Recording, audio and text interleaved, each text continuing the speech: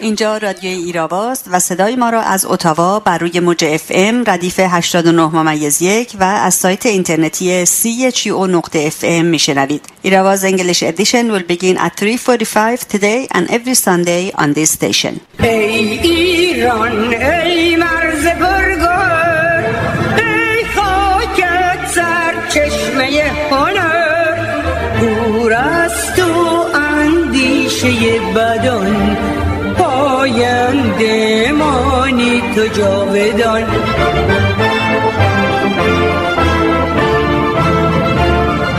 ای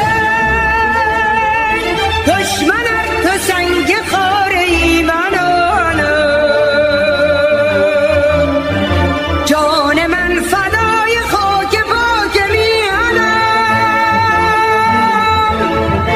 مهر تو چون شد پیشم، دور از تو نیست اندیشم. در راه تو کی ارزشی دارد این جان ما، پاینده باد خاک ایران ما. تنها آتش مقدسی که باید از سینه هر جوان ایرانی زبانه بکشد این آرزو و ایدئال بزرگ و پاک است که جان خود را در راه رهایی جامعه و ملت خود از چنگال فقر و بدبختی و ظلم و جور بگذارد. دکتر حسین فاطمی. با سلام و درود به شما شنوندگان گرامی رادیو ایراوا، نرگس غفاری هستم و برنامه این هفته یک شنبه 8 اردیبهشت 1398 برابر با 28 آوریل 2019 رو با تبریک پیشاپیش به مناسبت روز جهانی کارگر آغاز می‌کنیم. پس از تقویم تاریخ و نگاهی به مهمترین رویدادهای هفته در خدمت آقای شهرام گلستانه خواهم بود و پایان بخش برنامه امروز مثل هر هفته بخش انگلیسی ایراواست. ابتدا تقویم تاریخ.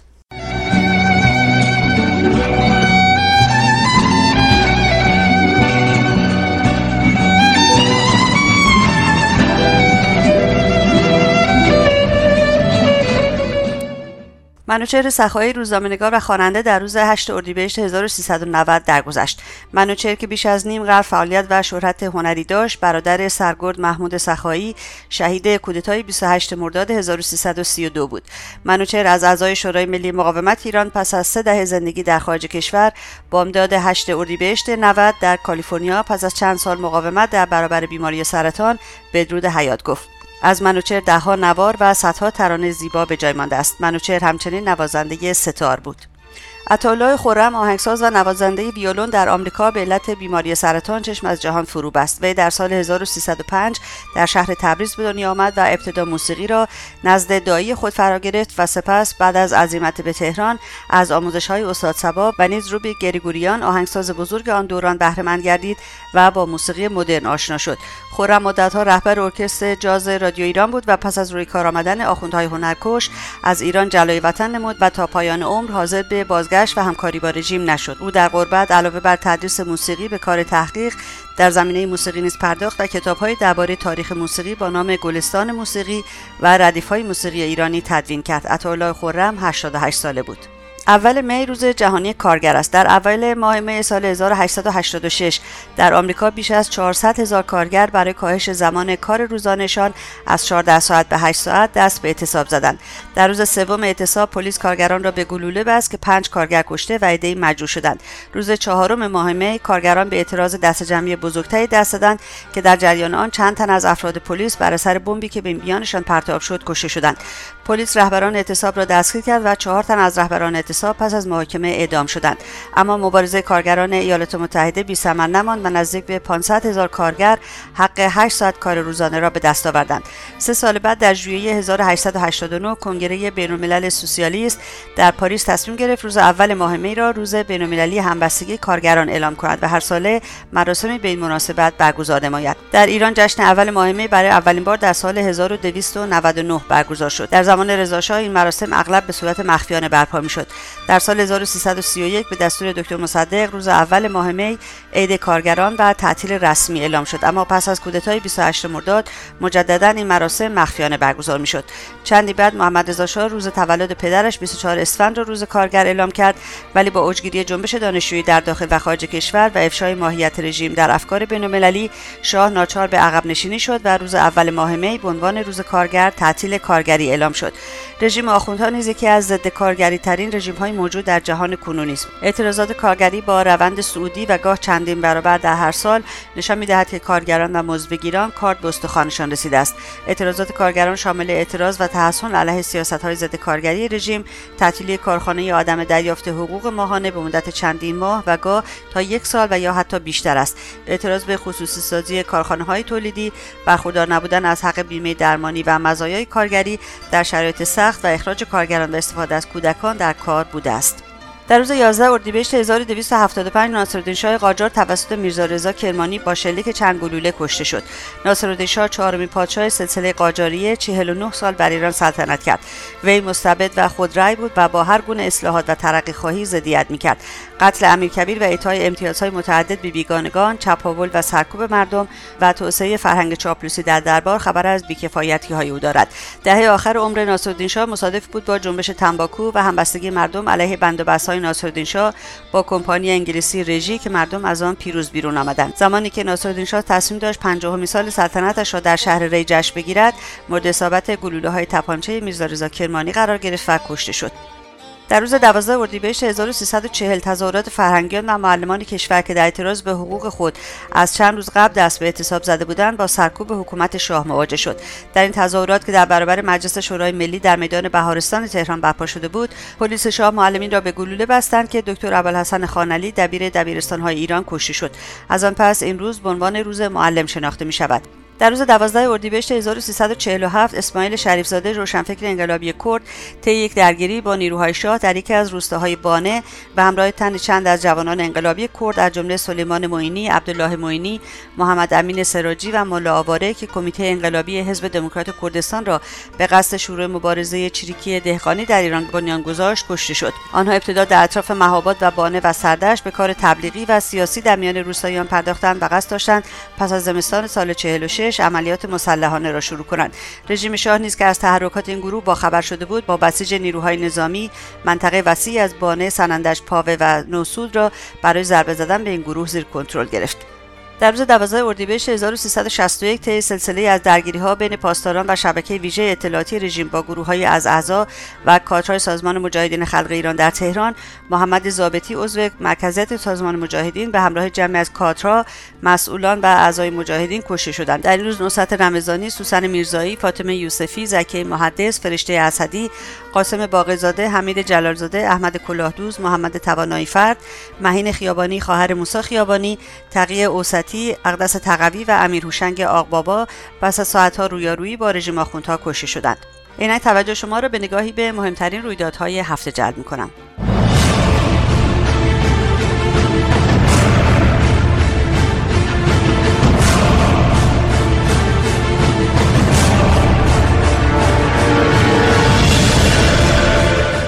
ابتدا اخباری از کانادا. روز گذشته شنبه 7 اردیبهشت برابر با 27 آوریل 2019 ایرانیان آزادیخواه اتاوا در هوای سرد در مقابل پارلمان فدرال کانادا در اتاوا و روبروی دفتر نخست وزیر این کشور اکسیون هفتگی خود را که اختصاص به نامگذاری تروریستی سپاه پاسداران داشت برگزار کردند. آنها از کانادا خواستند تا سپاه پاسداران را در لیست گروه‌های تروریستی این کشور بگنجاند. لازم به ذکر است که پارلمان فدرال کانادا در ژوئن سال 2018 طرح نامگذاری تروریستی سپاه پاسداران را تصویب کرده بود. پس از بخش خبر در این باره با مهمان این هفته رادیو ایراوا گفتگو خواهم داشت. دادگستری کانادا رژیم ایران را به خاطر حمایت از تروریسم به پرداخت 7 میلیارد دلار غرامت به قربانیان حمله تروریستی 11 سپتامبر به برج‌های نیویورک محکوم کرد. قاضی دادگاه آلبرتا در رأی خود علاوه بر حکومت آخوندها 12 شخصیت حقیقی و حقوقی این رژیم از جمله سپاه پاسداران، شرکت ملی و بانک مرکزی ایران را به دلیل حمایت از تروریسم و عاملان عملیات تروریستی 11 سپتامبر محکوم شناخته است. ادمونتون ژورنال کانادا گزارش داد دادگاه آلبرتا رأی داد خانواده‌های قربانیان عملیات تروریستی تروریستی 11 سپتامبر می‌توانند درخواست غرامت کرده و از دارایی‌های مسدود شده رژیم ایران در کانادا استفاده کنند. یکی از وکلای قربانیان پس از رأی دادگاه گفت معنای حکم دادگاه این است که دارایی‌های رژیم ایران در این استان را می‌توان برای پرداخت غرامت به قربانیان مسدود کرد. پیش از این میلیون‌ها دلار از دارایی‌های رژیم ایران با اتکا به رأی مشابه دادگاه استان اونتاریو مسدود شده بود. وی افزود کشورهایی که از تروریسم حمایت می‌کنند حق همکاری‌های تجاری با کشورهای دموکراتیک را ندارند. رژیم روز 6 اردیبهشت و در آستانه روز جهانی کارگر 12 تن از اعضای اتحادیه کارگری را بازداشت کرد.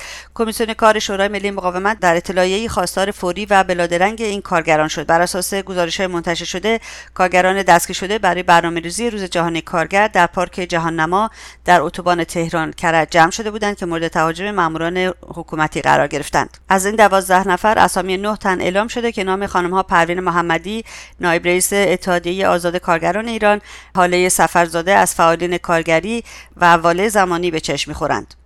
سفارت آمریکا در عراق روز 6 اردیبهشت در خبری راجع به فساد حکومتی در ایران ثروت‌اندوزی خامنه‌ای را 200 میلیارد دلار برآورد کرد. سفارت آمریکا در ادامه نوشت خبرگزاری رویترز 6 سال پیش در یک گزارش تحقیقی ثروت خامنه‌ای را 95 میلیارد دلار ارزیابی کرده بود که ظرف 6 سال بیش از 2 برابر شده است. در همین رابطه هادی العامری در عراق که نام او در فهرست 32000 مأمور حقوق بگیر حکومت آخوندها در سالهای گذشته توسط مقاومت ایران افشا شده، به دنبال انتشار بیانیه سفارت آمریکا در بغداد که ثروت خامنه‌ای را 200 میلیارد دلار برآورد کرده بود، این گزارش را توهین‌آمیز خواند و جناح او خواستار فراخواندن کاردار سفارت آمریکا و تقدیم نامه اعتراضی شدید گردید. سفارت آمریکا در بغداد در صفحه فیسبوک خود نوشت فساد از سر تا ذیل همه ارگان‌های رژیم ایران را فرا گرفته و در شرایطی که بسیاری از مردم زیر خط فقر زندگی می‌کنند، ثروت‌اندوزی خامنه‌ای به تنهایی 200 میلیارد دلار برآورد می‌شود. رویترز که به یک تحقیق 6 ماهه دست زده بود، گفته بود که سرمایه این ستاد از طریق توقیف مال و اموال هزاران نفر از مردم ایران به ویژه اقلیت‌های مذهبی به دست آمده و علاوه بر اینها تصرف دارایی شیعیان و تاجران و ایرانیانی که در خارج زندگی می‌کنند را نیز شامل می‌شود.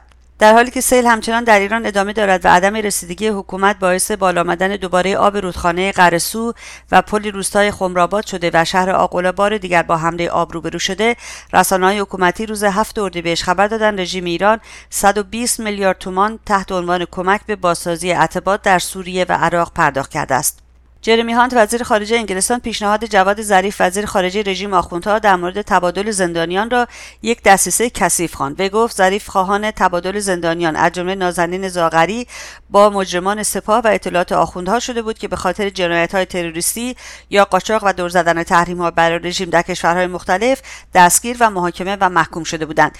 جرمی هانت در مورد دسیسه کثیف رژیم گفت آنچه غیر قابل قبول است این است که رژیم از زندانی کردن افراد بیگناه به عنوان یک حربه استفاده می‌کند.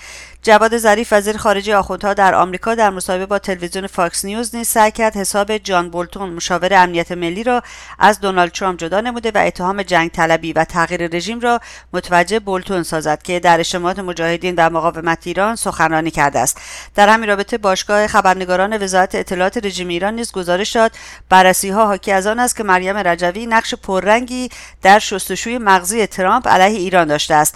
این رسانه حکومتی نوشت مریم رجوی با پچ‌پچ‌های خود مغز کودک عظیم الجثه را شستشو داده است.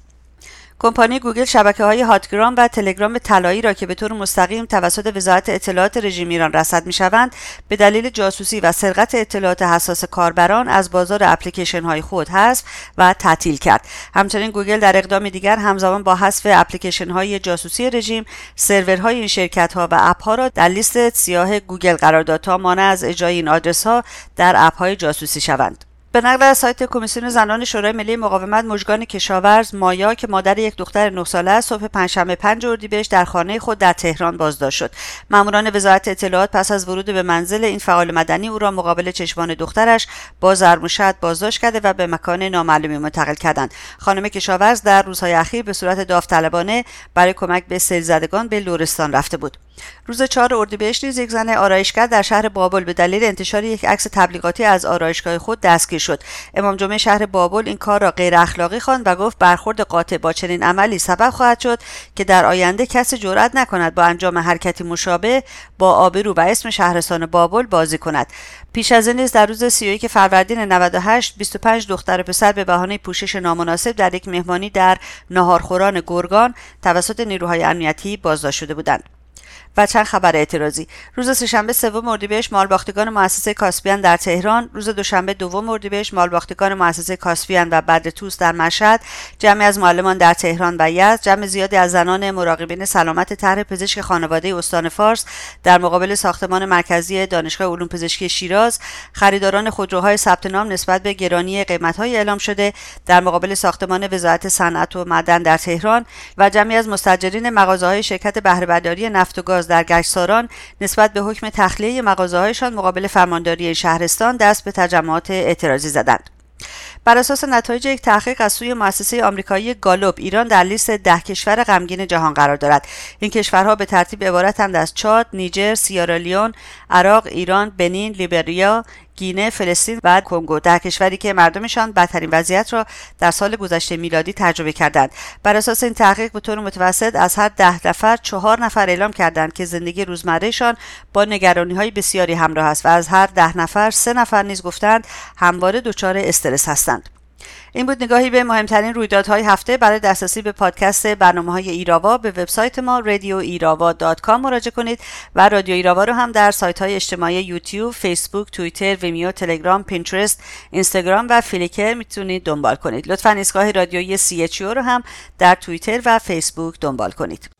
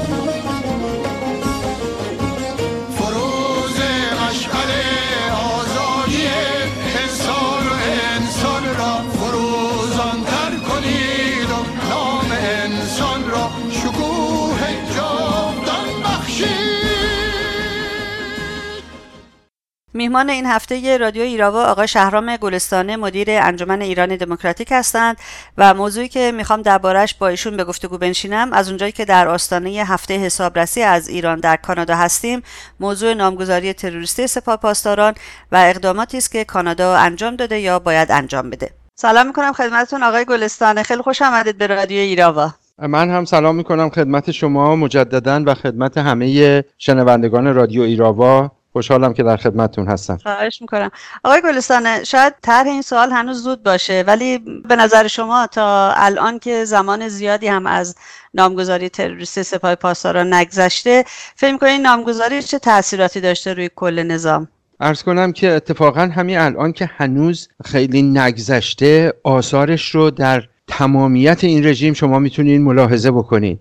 اگر یک نگاه سطحی به موضع‌گیری‌ها، اقدامات، حرف‌های ضد و نقیض و خلاصه همه چیزهایی که از بالای رژیم تا پایین رژیم، از امام جمعه های رژیم تا خامنه‌ای تا فرمانده به اصطلاح فرهنگی شده سپاه تا فرمانده غیر فرهنگی شده جدید سپاه، همه اینها رو کنار هم بذاریم میبینیم که آثار این نامگذاری اتفاقاً بسیار عمیق و ضربه به اون جایی که نظام تمامیتش رو به اون مدیونه.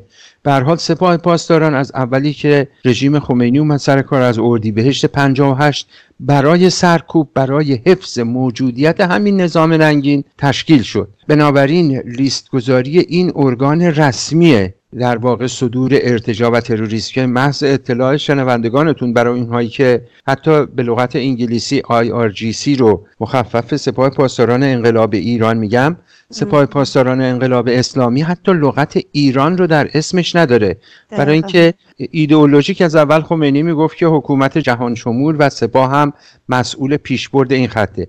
ولی آثارش من به 2-3 تا به قول شما، با اینکه هنوز خیلی از روی اون نگذشته، شما ببینید که در فرمانده به اصطلاح همین تازه، من حالا اسمشو میذارم مخلوع، شما هر اسمی میخواین بذارید، جعفری فرمانده سپاه، ببینید در نامه‌ای که در واقع خامنه‌ای به اون نوشت نظر به این که خود شما ابراز علاقه به کارهای فرهنگی کرده اید، شما رو مسئول فلان بخش فرهنگی میکنم. شما ببینید وقتی از بالاترین سطح سپاه چنین ریزشی داره و بعد حتما در اخبار بهش اشاره کردید، اون پناهنده شدن یا گریختن یک مأمور دیگه یه سپاه و بالا تا پایین و خلاصه سر تا پای این ارگان سرکوبگر به لرزه در اومده و همین رو تو عکس العمل‌های عوامل رژیم از امام جمعه هاش گرفته. همین 2 روز پیش در نماز جمعه تهران امامی کاشانی اعلام کرد که اینا سپاه رو در لیست گذاشتن، نمیدونم سپاه ارگان رسمی کشور، قصد چی دارن. یعنی اصلا فکر میکنم که خواب ندارن سر این موضوع، چون عواقبش رو میتونن به راحتی و به خوبی ببینن. به هر حال دوران سیاست استمالت تموم شده و به قول شما هنوز نگذشته، به قول ما باش تا صبح دولتش بدمد. دقیقا همینطوره. آقای گلستانه، توی خبره اومده بود که پاسدار سلامی که جای جعفری رو گرفته، ولی خیلی به قول معروف هارت و پورت زیاد میکنه. گفته قلمرو اقتدارمان را به جهان میکشانیم و نباید نقطه امنی برای دشمنانمان وجود داشته باشد. بله، البته این هارت و پورتا پیش هر تحلیلگر سیاسی که هیچی، پیش هر شاید بچه دبستانی 2 کلاس درس خونده هم بذاری میفهمه که از موضع ترس و ضعف زیاد و در واقع با سیلی صورت خود رو سرخ نگه داشتنه. در واقع حتی سر از این نمونه هارت و پورت هایی که رژیم میکرد از سال گذشته، حتی میخوام بگم وقتی که خامنه ای تهدید کرد که ما اگه نفت ما صادر نشه چی میشه چی نمیشه، اگه سپاه تو لیست بره این کارو میکنیم اون کارو میکنیم، 1 به 1 دارن از همون مواضع هم عقب نشینی میکنن. برای اینکه این بحث شوخی نیست، در واقع به تمامیت موجودیت این رژیم بستگی داره و هارت و پورت البته برای نیروهای وارفته خودشه. خودش میدونه که این هارت و پورت ها نه در دنیای سیاسی، نه در به اصطلاح مستمعین خارجی و نه حتی برای داخلیای خودشون هیچ گونه تأثیری داره، اما فقط برای نیروهای وارفته، شاید پایین ترین نیروهای مثلا سپاه، نیروهایی که با این تغییر و تحولات شدیداً دچار لرزه های مرگ شدن، برای روحیه دادن به اونا باشه. ولی باز یک نمونه که هم به این سوال برمیگرده و هم در واقع به سوال اولتون، در حالی که زیاد نگذشته از این نامگذاری، شاید بد نباشه یه اشاره مجددی بکنیم. ببینید یکی از همین نمایندگان مجلس بعد از این نامگذاری سپاه، اینا در یک ژست مسخره، همه این نمایندگان از اصلاح طلب و اصولگرا اومدن همشون لباس سپاهی تنشون کردن، ولی 2 روز نگذشته با بسته شدن تعدادی از حسابهای فضای مجازی این عوامل، فیسبوک، اینستاگرام، اینا بسیاری از اینها اومدن و عکساشون رو، اونایی که هنوز حسابشون بسته نشده، پاک کردن و این نماینده مجلس گفت بابا هنوز هیچی نشده، شما از ترس حتی عکسای خودتون رو از نمیدونم حسابای چیز باز کردین. اگه واقعا چوبو بلند کنن دیگه، من دارم اصطلاح اونو به کار میبرم، اینا که دین و ایمانی ندارن، ولی گفت دیگه دین و ایمان رو همه چون میفروشین به همین راحتی. به هر حال همین نشان دهنده اوج ضعف و اوج استیصال رژیم و اوج ترس و وحشت رژیم از این نامگذاری و عواقب اون هست. آقای گلستان، فکر می‌کنید آقا نیروهای وابسته به سپاه تروریستی پاسداران مثل هشت شعبی که به ظاهر البته برای کمک به سیل‌زدگان وارد ایران شدن رو هم میشه توی همین رابطه تجزیه و تحلیل کرد؟ 100% میشه این کارو کرد. به هر حال تنها چیزی که این رژیم براش مطرح نیست کمک به سیل زدگانه. چون اگر که قصد کمک به سیل زدگان داشت، الان روز به روز داره رو میشه از داخل خود منابع رژیم. و حتی به به نیروهای برانداز یا اپوزیسیون اشاره نمی کنم، به خود منابع رژیم. امروز یک آخوندی رو شنیدم که میگفت که ما اگر به هشدارهای اونهایی که در ادارات دولتی از چند ماه پیش امکان چنین حوادثی رو میدادن گوش داده بودیم و یا اقدامات کافی و دولت کرده بود، قطعاً عوارض سیل خیلی کمتر میشد. اینها از جانب خودشونه که یکی داره رو میشه. بنابراین قصد رژیم از وارد کردن نیروهایی مثل هشت شعبی یا نیروهای وابسته به سپاه از نیروهای در واقع استخدامی افغان به نام فاطمیون یا زینبیون که مال نیروهای پاکستانی هستند، فقط ترس رژیم رو بیشتر بربلا میکنه و اینکه این نامگذاری سپاه از یه طرف میخواد اینها رو برای سرکوب و برای به رخ مردم کشیدن به صحنه بیاره، از اون طرف یک روحیه بده به نیروهای بسیار بسیار متزلزل و سرخوردش. ولی در اخبار دیدین که عکس العمل و واکنش مردممون نسبت به حضور این مزدوران چقدر قوی بود. یک هموطن اهوازی که خودش عرب زبان بود رو دیدم، گفت من خودم عرب زبانم. دیدن این هشت شعبیا تنها چیزی که در آدم اضافه میکنه نفرت آدم رو نسبت به این وحوشی که بر مملکت ما حاکمن بیشتر میکنه، چون ما به هیچ وجه حاضر نیستیم که زیر بار یک همچین خفت و خواری بریم. در حال کاملا در همین راستا قابل تفسیر هست. درسته.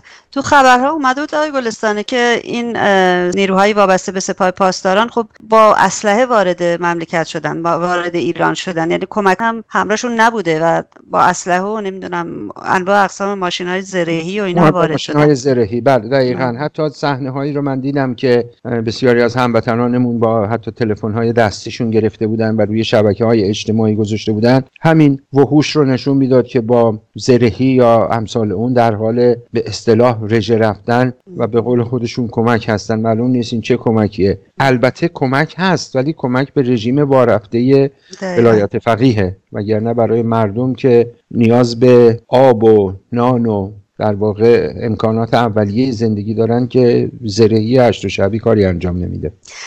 میخواستم اول ازتون بپرسم آقای گلستانه که این جواد ظریف آمریکا رفته چیکار، ولی قبل از اون اجازه بده من یک سوال دیگر بکنم چون در رابطه با همین سیل زدگان هست. خیلی سر و صدا کرد توی جلسه در نیویورک که بله ما حسابی رسیدیم، به مردم رسیدگی کردیم و تعداد کشته بسیار کم دادیم در ایران و خیلی سریع اقدام کردیم. نظرتون چیه در رابطه با این صحبت‌های ظریف؟ والا فکر میکنم این هم در اعداد همون هارت و پورتای مدل سلامیه و اینو فکر میکنم فقط در همون رابطه بشه تفسیر کرد. ولی تو این مدت واقعا در وقاحت فکر میکنم که ظریف و روحانی رودست شاید اصولگراها زدن به معنی واقعی کلمه. مثلا در همین بحث سیل روحانی اومد اعلام کرد که ما از روز اولی که اومدیم سر کار اعلام کردیم که مسئله دریاچه ارومیه رو حل کردن از اولویت‌های دولت ماست و به حمدالله ما به این خواستمون رسیدیم با اقداماتی که دولت کرد. خب یکی نیست به این واقعا جنایتکار ضد ایرانی و ضد بشر بگه که خب اگه این مسئلت بود چرا مسئله سیل رو جلوشو نگرفتی؟ با 4 تا بارندگی که آب دریاچه ارومیه بالا اومده این رو به حساب دستاوردهای دولت خودش میذاره، ولی هیچ کدوم از اون خرابی هایی که 40 سال این رژیم و این حکام بر مملکت ما روا داشتن رو به حساب خودشون نمیذاره. اونها رو حتما به حساب امدادهای غیبی یا کمک‌های غیبی میگذارن. به حق آقای موشکاف لقب خوبی داده به این ظریف، بهش میگه جواد زخیم. بله. خیلی پوسکلفته. واقعا بی‌نظیر بوده این دروغ درمانی هایی که ظریف و روحانی در این مدت کردن، بی‌نظیر بوده که فکر میکنم یک رکورد جدیدی از وقاحت رو در تاریخ نه فقط ایران، در تاریخ جهان شاید به جای گذاشته. دقیقاً. دلیل سفرش چی بوده به آمریکا آقای گلستانه؟ ببینید بعد از همه این ترس و وحشت هایی که حاکی از لیست گذاری سپاه و متعاقب اون در واقع اقدام امریکا برای تمدید نکردن معافیت خرید نفت توسط 8 کشوری که بهشون معافیت داده بود با یک ژست بسیار مسخره که حتی این اصطلاحاتی که من به کار میبرم باور کنید که از خودم به کار نمیبرم، اینها خیلیش در واقع از خود نمایندگان همین مجلس قلابی رژیم من دارم به عاریت میگیرم. همین اصطلاحاتی که دارم، مثلا ژست مسخره رو من دارم از اونها عاریت میگیرم. به اصطلاح به عنوان این که میخواد در رابطه با تبادل زندانیان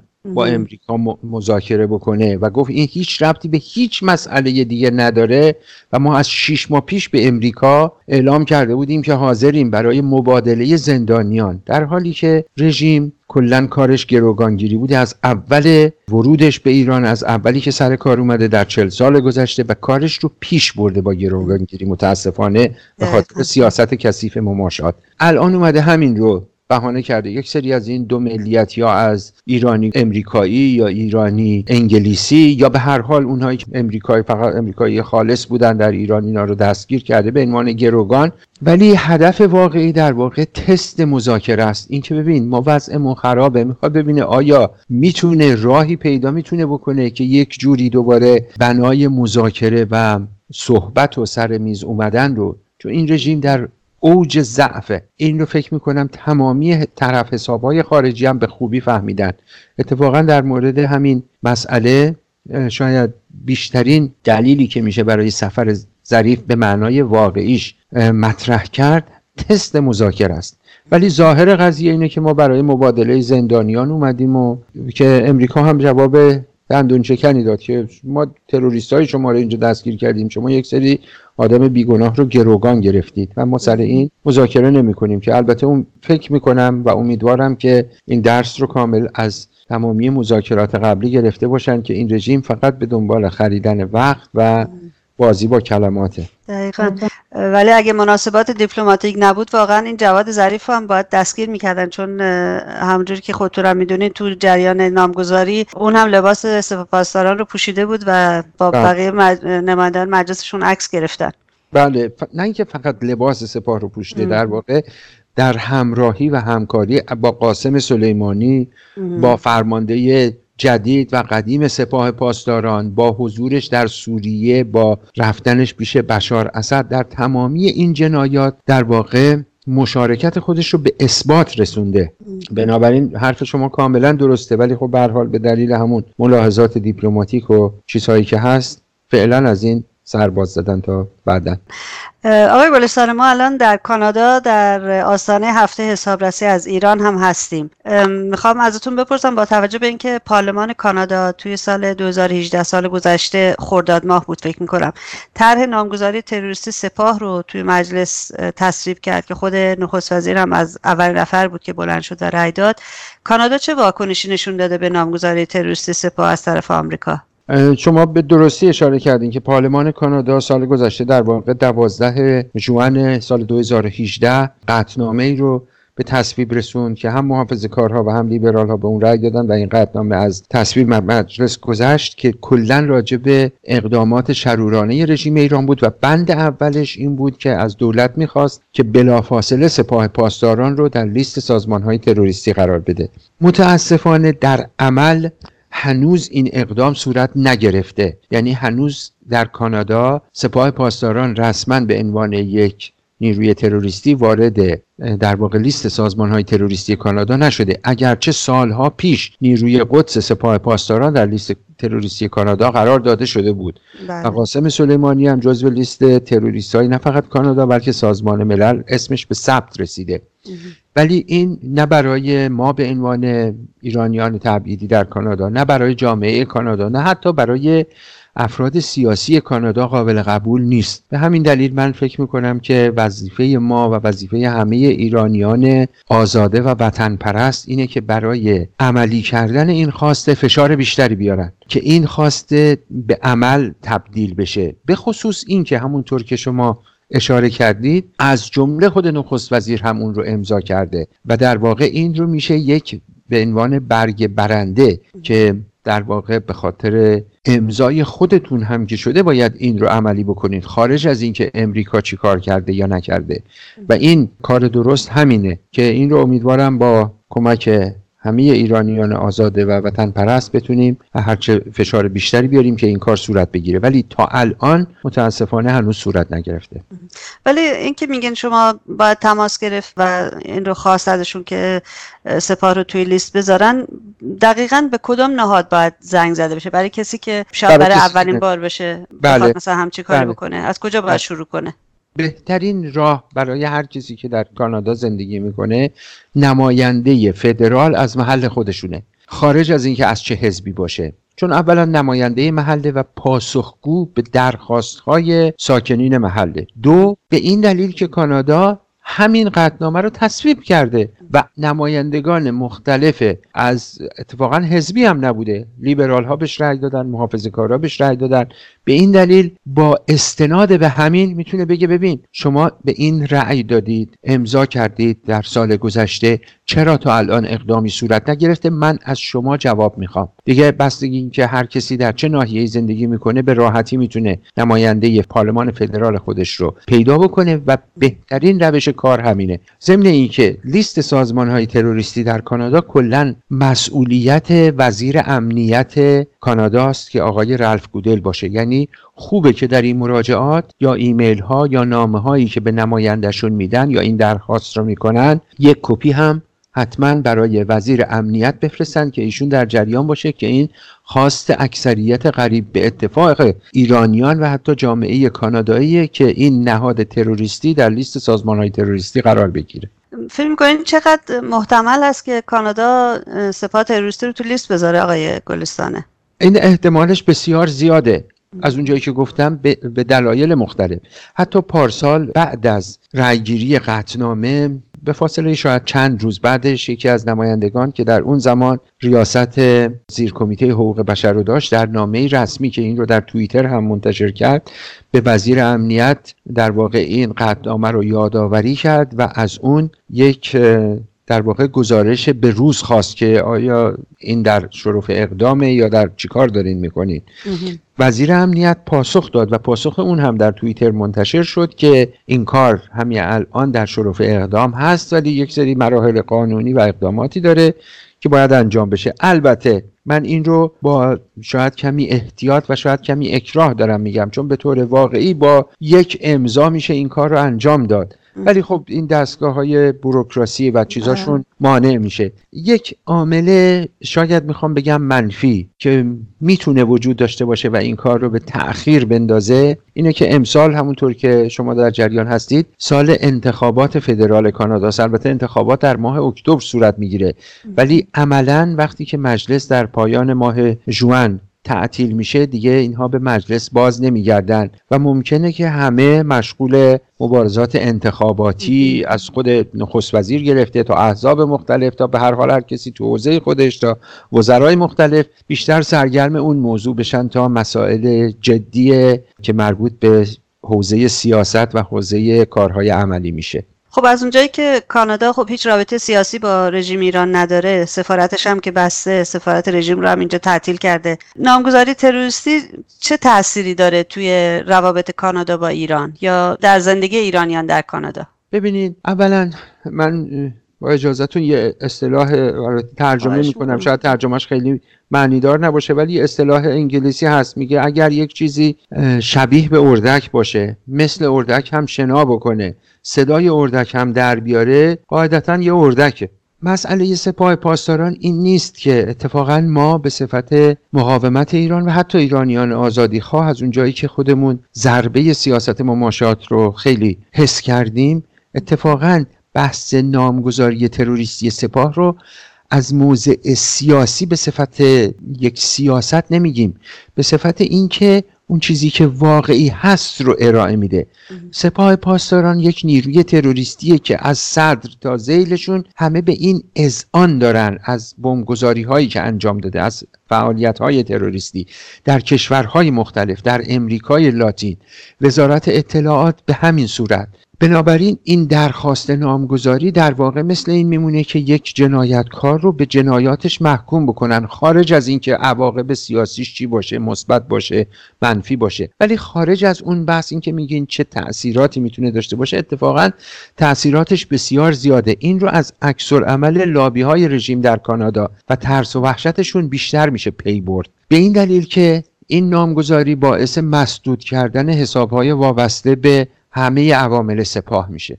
بسیاری از کسانی که ما میدونیم الان در کانادا زندگی میکنن، متاسفانه به خاطر سیاست‌های گذشته مماشات وابستگیاشون به سپاه معلوم بوده، وابستگیاشون به وزارت اطلاعات معلوم بوده و الان به وحشت افتادن. حتی در ایران جوک شده بود و به اصطلاح به نوعی به صورت لطیفه بین ایرانیان مرسوم شده بود. میدونید این رژیم جنایتکاری که احکام قصاص رو به اصطلاح خودشون اجرا میکنه و دست میبره، دست سارقین رو، این سارقین جز رو، واقعا این رو به صورت لطیف من از ایران برام فرستادن که میگن اونهایی که دزدی جز میکنن دستشون رو میبرن، اونهایی که دزدی‌های متوسط میکنن در ایران سر کار هستن، اونهایی که دزدی‌های کلان میکنن ویزای کانادا دارن. بنابراین این یه اصطلاح عامیه که صورت گرفته به طور واقعی. این نامگذاری میتونه در احیای حقوق مردممون، در بازپس گرفتن بسیاری از این مالهای به یغما برده شده کمک جدی و فعالانه داشته باشه، ضمن اینکه یک خط سیاسی رو پیش میبره که در راستای در واقع محکوم کردن این رژیم در سطح بین المللیه و این همسو با خواسته های مردم ایرانه که از دیماه سال گذشته که شعار اصلاح طلب اصولگرا دیگه تموم ماجرا رو میدادن، این رو به صحنه عمل بکشونن و هر چه زودتر به آزادی دست پیدا کنن. امیدوارم زودتر این اقدام صورت بگیره، چون آقای گلستان ما هفته گذشته شاهد حکم دادگاهی بودیم در وینیپگ علیه رژیم ایران. میتونین در اون رابطه هم برامون کمی توضیح بدین، چون اینها به هر حال از درآمد مردم ایران هست. خب بله دقیقاً. اتفاقا میخواستم همین رو بگم که یک اشاره‌ای بکنم به همین حکم دادگاه که در کانادا صادر شد. این میدونید بخشی از قانونی بود که قانون حمایت از قربانیان تروریسم.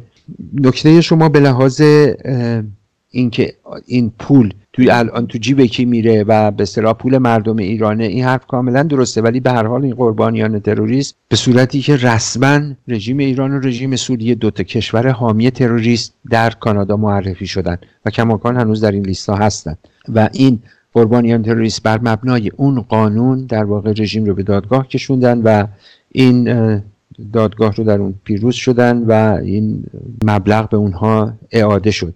ولی همونطور که میگید واقعا آدم از یه بابتی دلش میسوزه که اموال مردم ایران که اکنون باید در خدمت همین سیل زدگان قرار بگیره، همین مردم محروم مال باختگان قرار بگیره، اینطور توسط عده‌ای به غارت رفته و اینطور به هر حال حیف و میل میشه. این نیازمند اینه که یک کار جمعی و هماهنگ توسط همه ایرانیان برای اعاده حقوق مردممون که اولینش خلعیت از این رژیم، اولینش نامگذاری تروریستی سپاه و وزارت اطلاعات، این مسیر رو پیش ببریم تا انشالله به اهدافمون برسیم. امیدوارم. آقای گلستان، شما تو این صحبت چند بار از سیاست مماشات حرف زدین. البته خیلی ها میگن فقط جنازه بیشتر ازش باقی نمونده، ولی به طور واقعی این سیاست تو کانادا چقدر عمیق هست و چقدر جا افتاده است؟ بسیار عمیق، متاسفانه بسیار عمیقه، چون سابقه چند ده ساله داره. بنابراین نمیشه به راحتی گفت که این سیاست فقط جنازش باقی مونده. اگرچه در سطح رسمی همونطور که شما در صحبتاتون اشاره کردین، به هر حال دولت قبلی کانادا بر اساس مستنداتی که داشت رابطه‌اش رو با رژیم قطع کرد که اقدام بسیار بسیار مثبتی بود، ولی بسیاری از عوامل رژیم که من در همین پاسخ به صحبت و سوال قبلی شما اشاره کردم، بسیاری از اونها با پولهای دزدیده شده و به سرقت رفته شده مردم ایران به کانادا اومدن و یا اقوامشون رو به کانادا فرستادن و در واقع برای خودشون یک مأمن و پناهگاه امنی در کانادا برای خودشون دست و پا کردن. و این حاکی از اینه که این سیاست اگرچه در سطح سیاسی، در سطح دیپلماتیک شاید از زمانی که سفارت بسته شد جریان نداشته، ولی در سطح عملی متاسفانه چشمشون رو به روی بسیاری از این جنایت ها و این دزدی ها و این چپاول ها بستن. با این حال این که جنازه ازش یعنی بیشتر از اینه که یک جنازه ازش باقی مونده باشه، ولی رو به سمت ازمهلال خوشبختانه داره میره.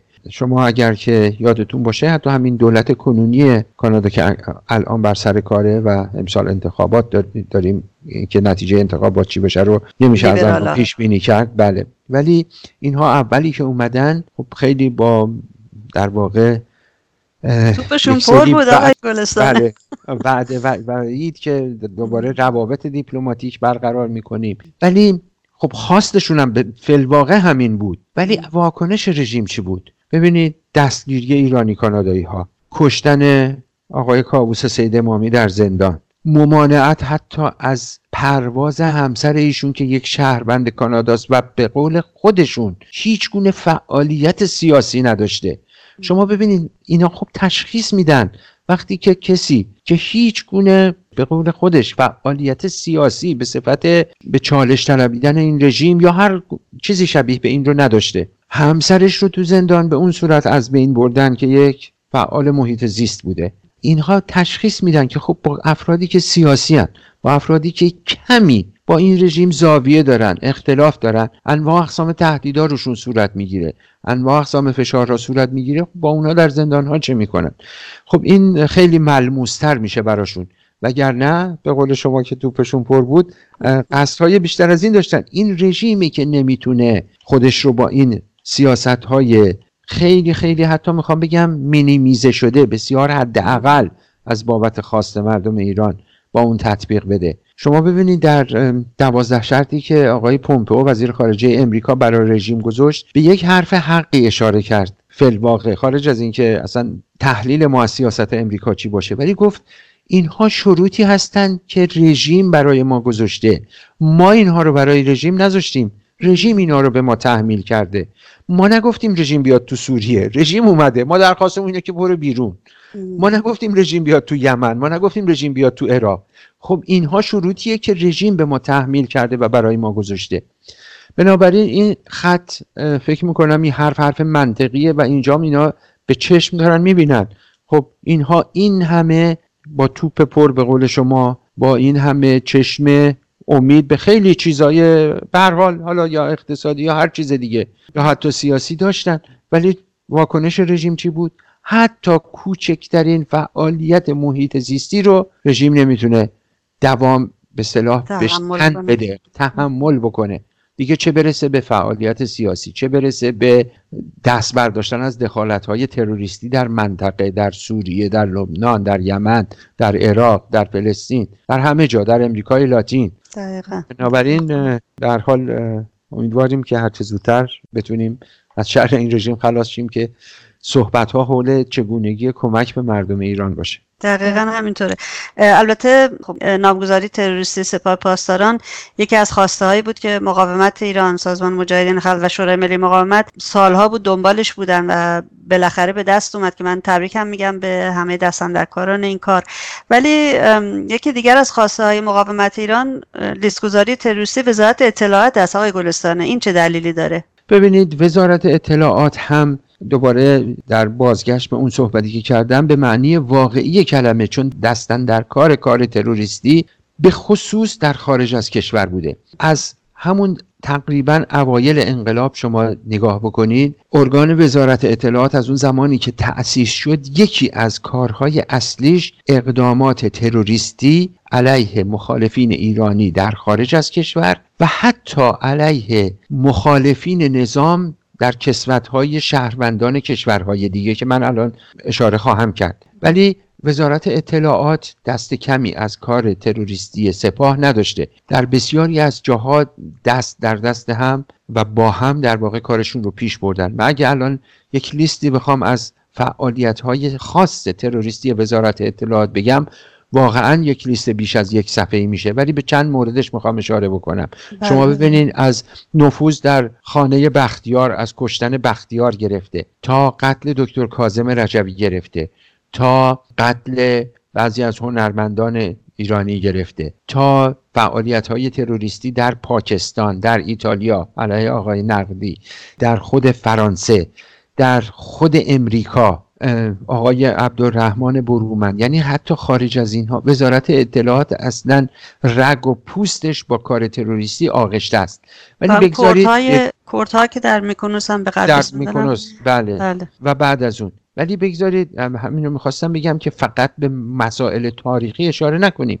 در سال گذشته چندین حرکت تروریستی رو وزارت اطلاعات در واقع همزمان پیش برد که یکی از مهمترین به صفت کار خودشون دارم میگم و در واقع اون سفره‌ای که براش پهن کرده بودن که بتونن بهره برداری‌های کلان سیاسی بکنن، توطئه بمبگذاری در گردهمایی ایرانیان در پاریس در ژوئن 2018 بود که خوشبختانه این توطئه خنثی شد و مأمور مستقیم دیپلماتیک در واقع رژیم که در سفارت ایران در اتریش کار میکرد شخصا برای دادن بمب، یعنی دیگه کار تروریستی دیگه نمیدونم به چه چیز دیگه میشه کار تروریستی اطلاق کرد. خب برای به دادن به 2 مزدور در بلژیک و به هر حال یک داستان چند کشوری بود که خوشبختانه با فعالیت‌های همین چند کشور و کمک امریکا و هوشیاری مقاومت این توطئه خنثی شد و اگر خدای نکرده خنثی نمیشد خب عواقب بسیار زیادی، نه فقط عواقب جانی، بلکه یکی از اهداف رژیم که همواره در این 40 سال روی اون پافشاری کرده اینه که بگه ببین اینها خودشون رو میکشن، خودشون رو شکنجه میکنن، این خط رو بتونه پیش ببره. ولی خوشبختانه این توطئه خنثی شد. ولی در همین سال 2018 میبینیم یک توطئه تروریستی دیگه در آلبانی کشف و خنثی شد که این رو نخست وزیر آلبانی اعلام کرد و رئیس جمهور امریکا در واقع تبریک گفت به نخست وزیر آلبانی به خاطر افشای این توطئه و این باعث شد که حتی سفیر رژیم که البته از کارمندان قدیمی و خبره و کارکشته وزارت اطلاعات بود رو آلبانی اخراج بکنه. در تاریخ آلبانی بی سابقه بوده، نمیگم کم سابقه بوده، در تاریخ از اون زمانی که این کشور اصلا تأسیس شده، کشوری به نام آلبانی وجود داشته، در تاریخش بی سابقه بوده که سفیر هیچ کشوری و اون هم به دلایل تروریستی، ولی حتی به هیچ دلیلی حالا اخراج نکرده آلبانی، ولی سفیر ایران رو به خاطر عضویت در وزارت اطلاعات و توطئه تروریستی علیه اعضای مقاومت در آلبانی و توطئه بمبگذاری اخراج کردن. همه اینها منجر به این شد که یک کار تروریستی دیگه در هلند انجام دادن و یکی از هموطنان عرب زبانمون رو در هلند در واقع ترور کردن. همین وزارت اطلاعات پشتش بود. بله.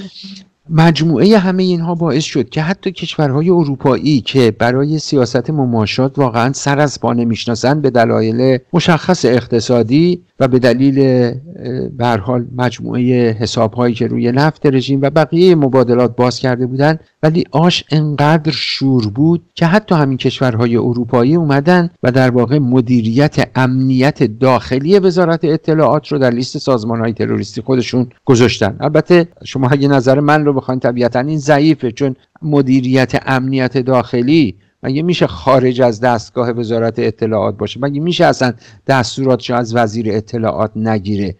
یک عنصر یاغی نبوده که. ولی به هر حال حتی کشورهای اروپایی این رو به چشم دیدن و براشون ملموس شد که خب این وزارت اطلاعات سر تا پا غرق کارهای تروریستیه. بنابراین اصلا جای تعجب نداره که مقاومت ایران از شاید نزدیک به 40 سال پیش یا 30 و چند سال پیش همزمان خواستار نامگذاری تروریستی سپاه پاسداران و وزارت اطلاعات به عنوان ارگان‌های سرکوب و صدور تروریسم این رژیم بوده و برای این ما اصرار میکنیم. دقیقاً. و در جنایت‌هایی که در داخل ایران کردم که دیگه جای خود داره. بله. از قطع‌های زنجیره‌ای گرفته تا همه چیزهایی که دیگه تا به امروز ادامه داره. مثنوی 70 منه واقعا. دقیقاً همینطور. آقای گلستان خیلی ممنونم که برای این گفتگو وقت باز کردید. امیدوارم که به زودی شاهد لیست‌گذاری تروریستی وزارت اطلاعات هم باشیم که به نظر من زیاد از واقعیت دور نیست و به هر حال اگر غربی‌ها در کل اگر میخوان که جهان رو به صلح و آرامش بره باید تکلیف خودشون رو با این رژیم مشخص بکنن و یک صدا بایستن جلو این رژیم به جای اینکه دست و بالش رو بگیرن. خیلی ممنونم از وقتی که گذاشتین. خواهش میکنم. منم از اینکه مجددا در خدمت شما بودم تشکر میکنم و از اینکه تونستم باز با هموطنانمون صحبتی داشته باشم بسیار سپاسگزارم. آنچه که شنیدید گفتگوی رادیو ایراوا بود با آقای گلستانه. پادکست برنامه‌های ایراوا مثل همیشه در سایت ما radioirava.com و شبکه‌های اجتماعی موجود هست. از اینکه ما رو تا این لحظه همراهی کردید ازتون بسیار متشکرم و توجهتون رو به بخش انگلیسی ایراوا جلب می‌کنم. روز و شب شما بخیر و زنده باد آزادی. Good afternoon, my name is Narges Ghaffari and you're listening to Radio Irava on CHUO 89.1 FM and CHUO.FM in Ottawa. Today is April 28, 2019. May 1st is International Labor Day in most of the world. Happy May Day in advance.